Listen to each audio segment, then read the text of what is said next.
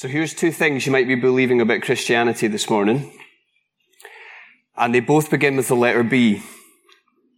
First one is to do with your brain. Maybe you're here and you're thinking all the stuff that Christians believe about this man called Jesus who lived in the first century, who died on a cross, who they claim came back to life.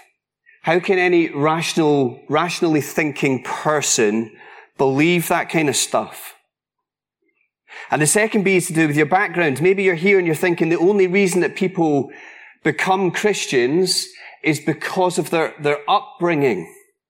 Right? The influence of Christian family or friends, the fact that you were brought up in a culture which is steeped in Christian things and history. And so had you been raised somehow or somewhere else, then you'd equally likely be a Mormon, a Muslim, or an atheist.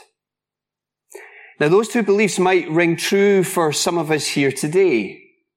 Or if, in my case, you maybe think of people in your mind, friends and family who you love, who think like that. Well, here's what I want us to do. With those two beliefs in mind, I want us to be introduced to one man who's at the heart of our passage. And I want to tell you three things about him. So his name is Sergius Paulus. Do you see that? Verse 4. Here's now into the text. Here's three things we learn about this man. He lives and he works on the island of Cyprus, which is a good gig if you can get it, I'd imagine. Second thing, verse 7, he's a proconsul, which means he's the Roman governor who's got a military background, who's on the island of Cyprus to protect and uphold the interests of Rome, which means he's got absolutely no Jewish heritage. He's not got a Scooby about God. And because he's had zero exposure, he's got absolutely no interest in the things of Jesus. This man is completely in the dark. And number 3, verse 7, Luke just drops it in. He's an intelligent man. And I take it you don't get this kind of gig at this kind of senior level if you're not. This passage today is going to end with this man deciding to become a follower of Jesus. So you imagine if he's here today, he's standing on the stage and you're putting those two beliefs to him. You're a Christian simply because of your background. You're a Christian because you've disengaged brain. Sergius Paulus, if he was here today, and it's been a good day yesterday for the Italians, hasn't it? Here's Sergius Paulus. He'd be having absolutely none of that. Absolutely none of it. And here's what I love about the book of Acts. All the way through, Luke's helped us see how, and you get it at 12:24, he's helped us see how the word of God has gone forth, and thousands have responded to that as the message of Jesus has gone forth. He's gone corporate. Okay? But equally, now and again, Luke hits the brakes and he slows the pace of the narrative right down, and he focuses right in on the one. He goes individual.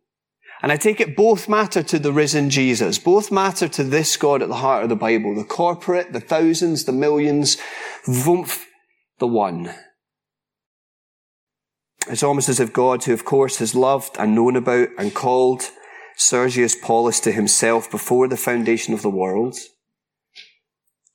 it's almost as if right here he's saying, Sergius Paulus, now's your time, boy. Now's your time for you to hear and respond about the news about my son Jesus. Right in this moment in history. And like a moth to a flame, Sergius Paulus can't fly anywhere else but towards the light. Okay, bam. Can't fly anywhere else but towards the light. And here's what I want us to do. If you're a Christian here today, I want us to stop and to savor exactly what this tells us about our God. And allow the thirst of your soul to be so wonderfully quenched as God's Holy Spirit brings to mind this truth. That however you're feeling here today, however tired you are here today, whether physically, emotionally, mentally, whoever you are here today, if your trust is in this Jesus, this is exactly what God the Father did to you. He chose you. He knew you. He loved you. He went after you, who sent his Son to die for you. His Son redeemed you. His Son won you at the cross. His Son took you to himself as he rose again. And from the Father and the Son goes the Spirit to apply that work to your heart. So the minute you became a Christian, this is what kicked in. And this is who you are. The words of that Stuart Townend song that we sometimes sing here, loved before the dawn of time, chosen by my Maker, hidden in my Saviour, I am his, and he is mine, cherished for eternity. This is the kind of God we have. Is what we're going to see, the God who goes after his people to win them. And this is just Sergius Paulus having his moment in the sun. Do you know how God does it? He starts by stirring up a church who are up for playing their part in the bigger mission. Verse 25 of chapter 12. Come with me, okay? Our boys Barnabas and Saul are back on the scene. They've delivered the money that the church in Antioch, if you remember that happened a couple of chapters ago, the money that the church in Antioch wanted to give to their brothers and sisters back in Jerusalem because of the famine and because they knew that they were going to have a really hard time because of that famine. What did they do? They sent back some money. So Paul and Barnabas are back in Antioch, having traveled to Jerusalem and delivered that money. Now, look what Luke tells us about the church here. It's a diverse church in the text. Do you see? Just look at the 5 people who are mentioned on the leadership team of this church. I think that's probably just the easiest way to understand the reference to prophets and teachers. Look at the 5 guys who are on the leadership team. And again, just notice the range of them, the international feel of this church in Antioch. Right? You've got Barnabas, who is a Levite from Cyprus. This is going to be a big part of the narrative here. Cyprus is where Barnabas is from. And where is the gospel going to go next? It's going to go to Cyprus. So you can imagine Barnabas at this point, amazed at what God would want to be doing in his home turf, right? You've got Barnabas, you've got Saul, you've got the Pharisee from Tarsus, you've got Simeon and Lucius, who I think we're to understand are both African. Right? Simeon's called Niger, which just means black. I take it Luke just helping his first readers differentiate this Simeon from another Simeon who must have been in the church in Antioch.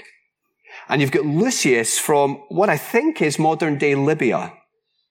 And then I find this one fascinating. And if you haven't noticed this before, come and see it. We get this lad called Manaen. I think that's how you would say his name. Manaen. Now notice what Luke drops in the text about who this guy is. See, a few verses earlier, Herod Agrippa had been struck down by God for trying to be God. Well, Manaen, I think, is most probably that Herod's foster brother. Now, that's what I call a diverse 5. From all sorts of places, with all sorts of backgrounds. It's like the beginning of some kind of joke, isn't it? What do a Levite, a Pharisee, 2 men from Africa, and a member of Herod's family have in common? Except it isn't a joke, is it? It's a description of this church in Antioch. Answer, Jesus of Nazareth. That's what they've got in common. I don't imagine they have an awful lot else in common. But that thing they have in common, and it's done more than draw them together as mates, it's bound them together as brothers in Jesus Christ. It's a wonderful testimony to what Jesus has done. Now, here's a wee exercise. We're not going to do it, but if I were to get people here this morning to put up their hands and to shout out the place where they were born, it would be such a powerful example of this precise point. We're from all over the place, and yet here in this room, what do we have in common? Jesus of Nazareth. Here is a diverse church, and let's never grow tired of celebrating our diversity. Because this is what Jesus has done. God the Father has drawn us together in Jesus, his Son. The principalities, the rulers and authorities in the heavenly places are supposed to look on at this and say, how on earth has this God done this?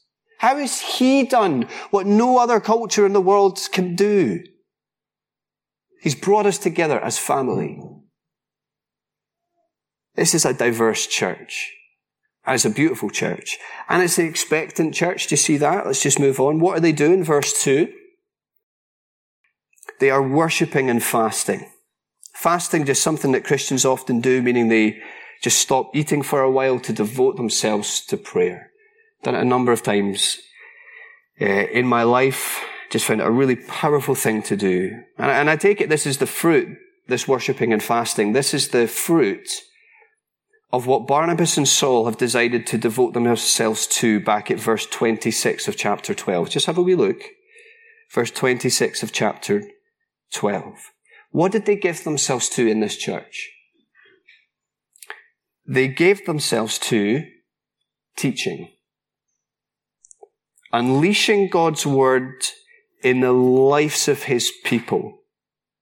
Seeing God through his Holy Spirit transform his people's lives, make them more like Christ. How does he do it? He does it through his word as his Spirit takes it and molds us more into the likeness of Jesus. And here's a simple point.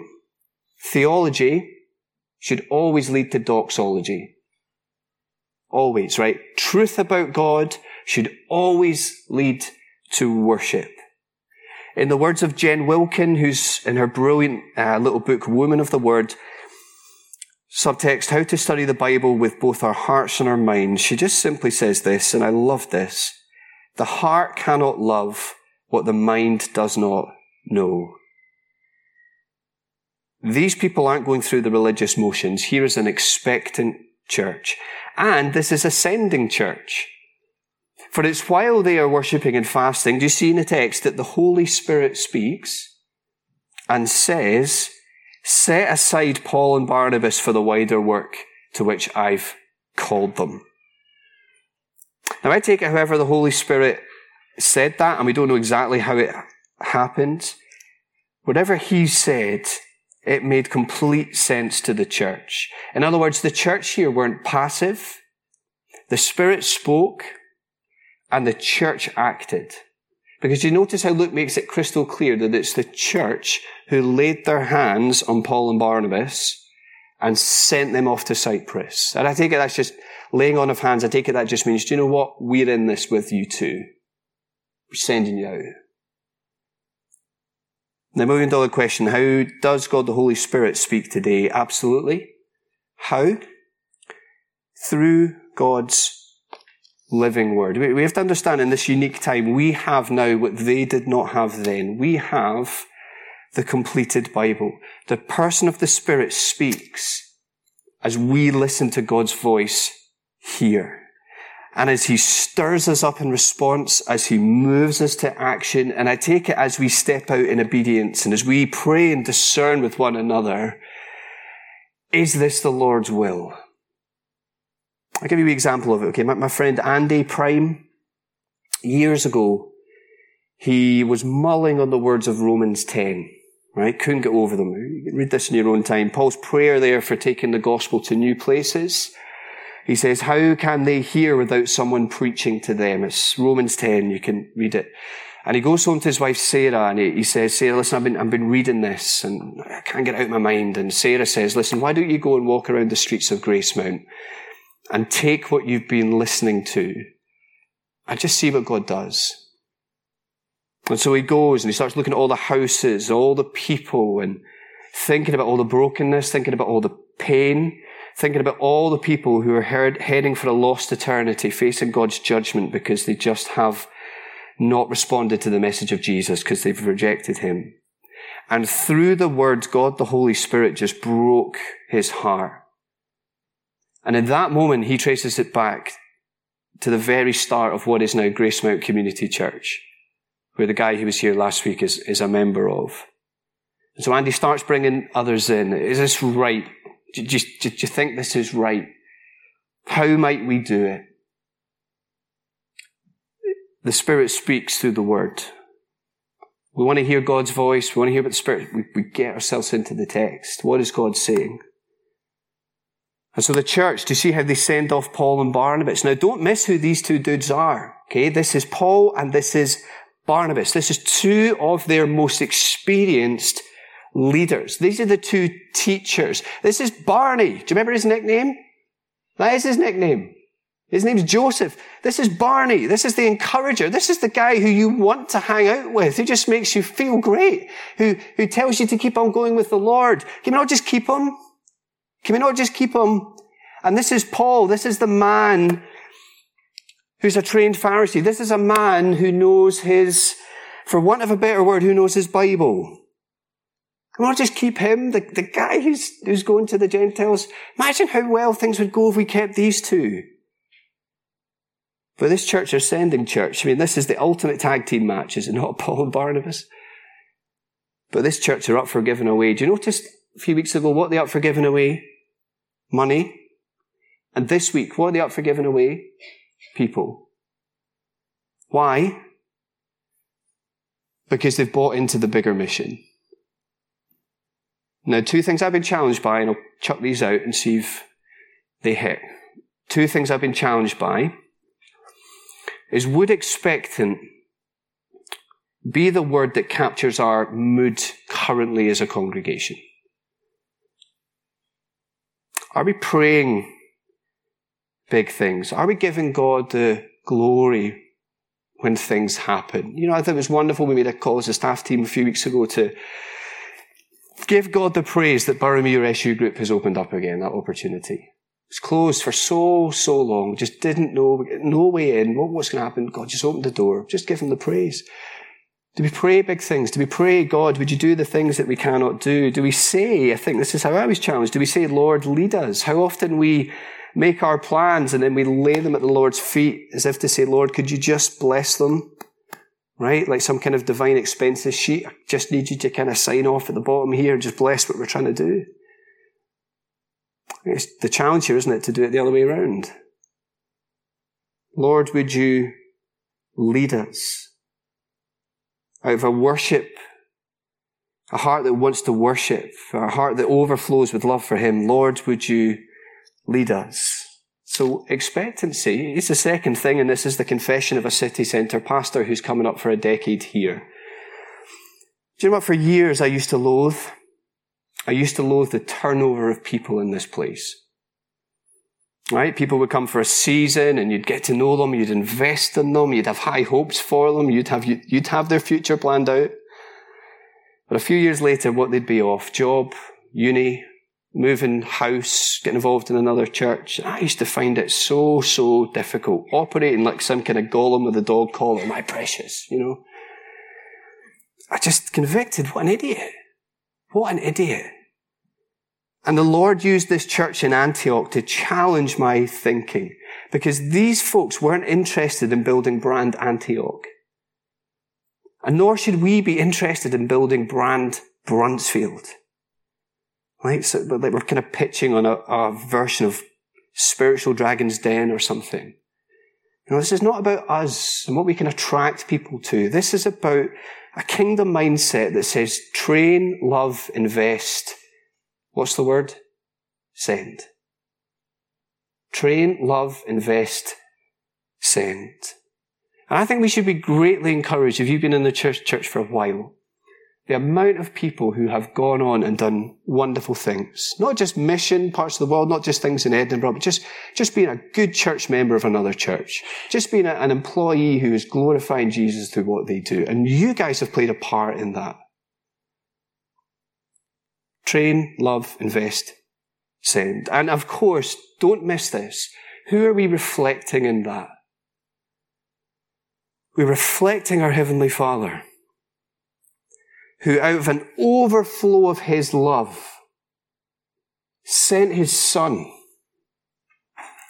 to save us, to ransom us, to rescue us, to die for us on the cross, to save us.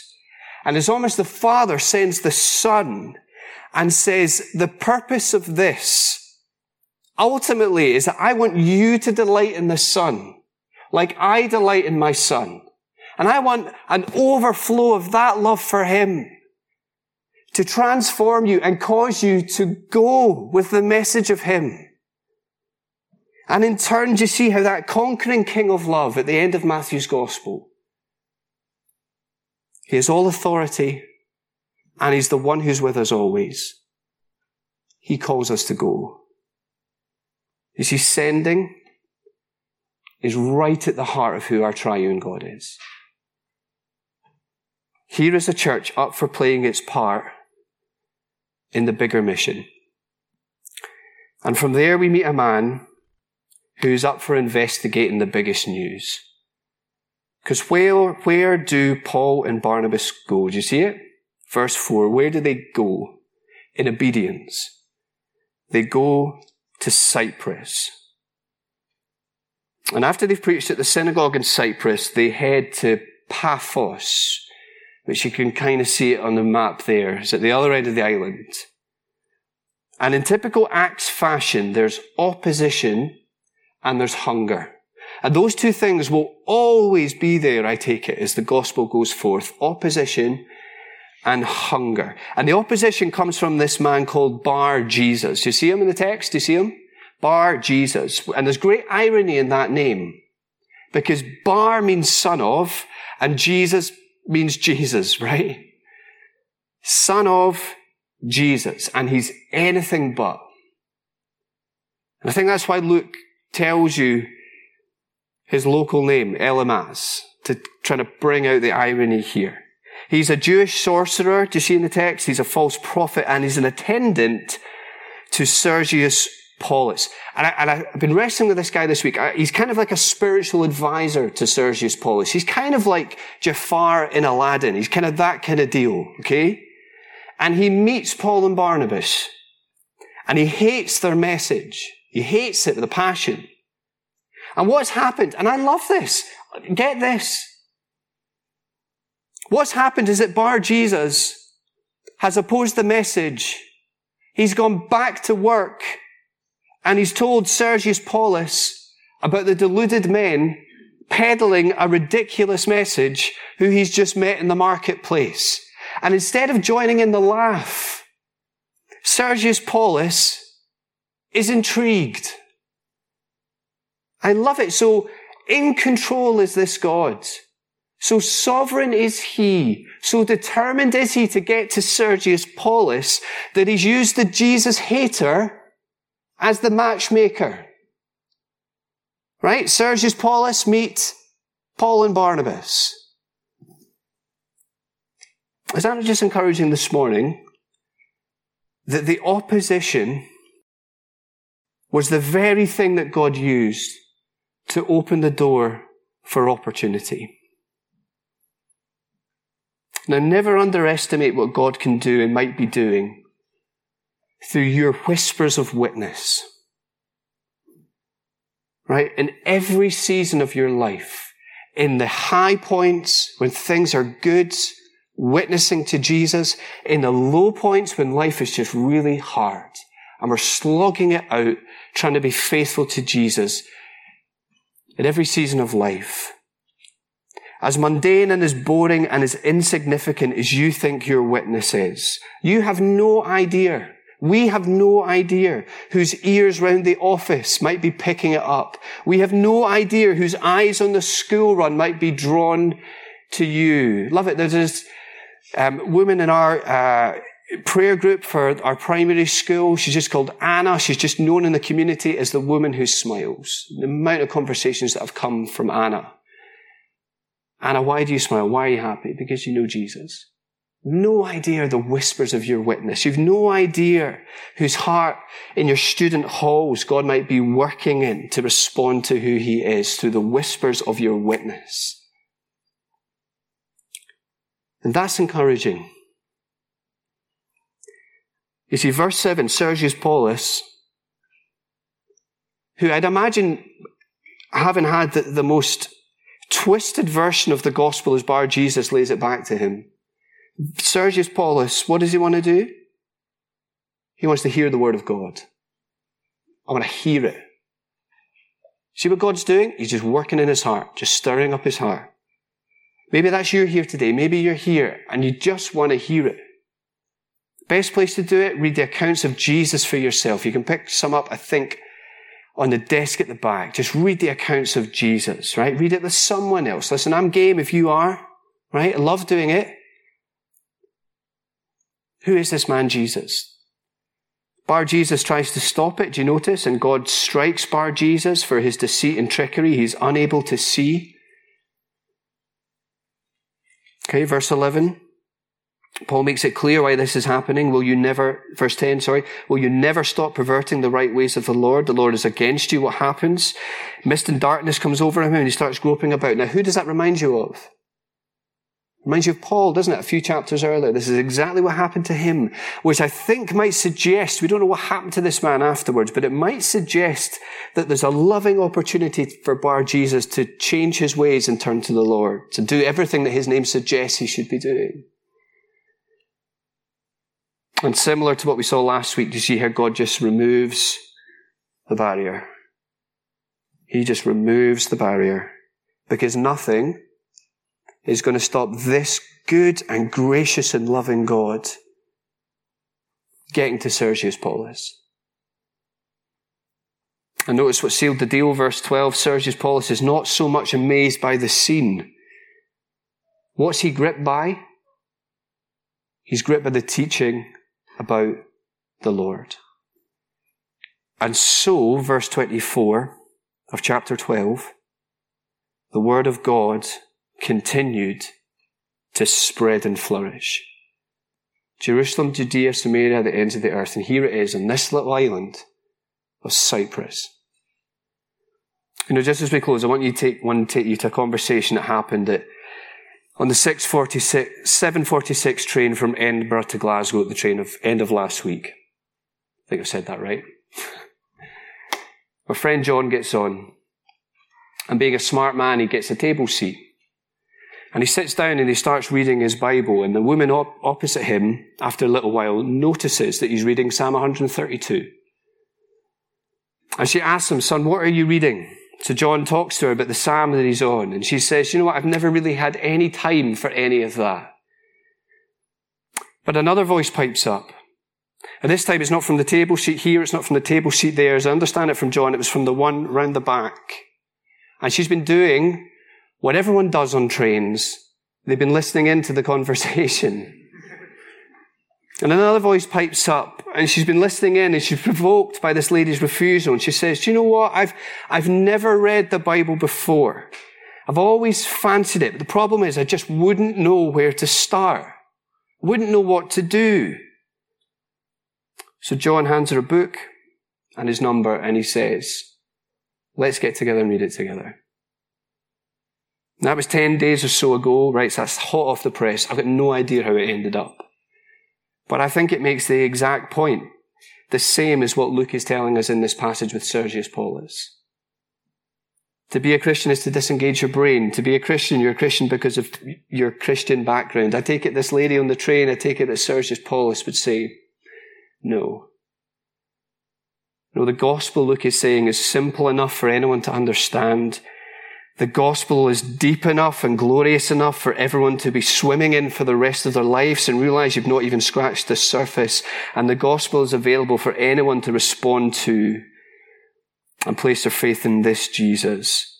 And this God is the message about the crucified and risen Jesus goes forth to see how this God, nothing will stop him, get in the way of his determination to win his people for himself. And that's the glory of this chapter, I think. That this is who this God is.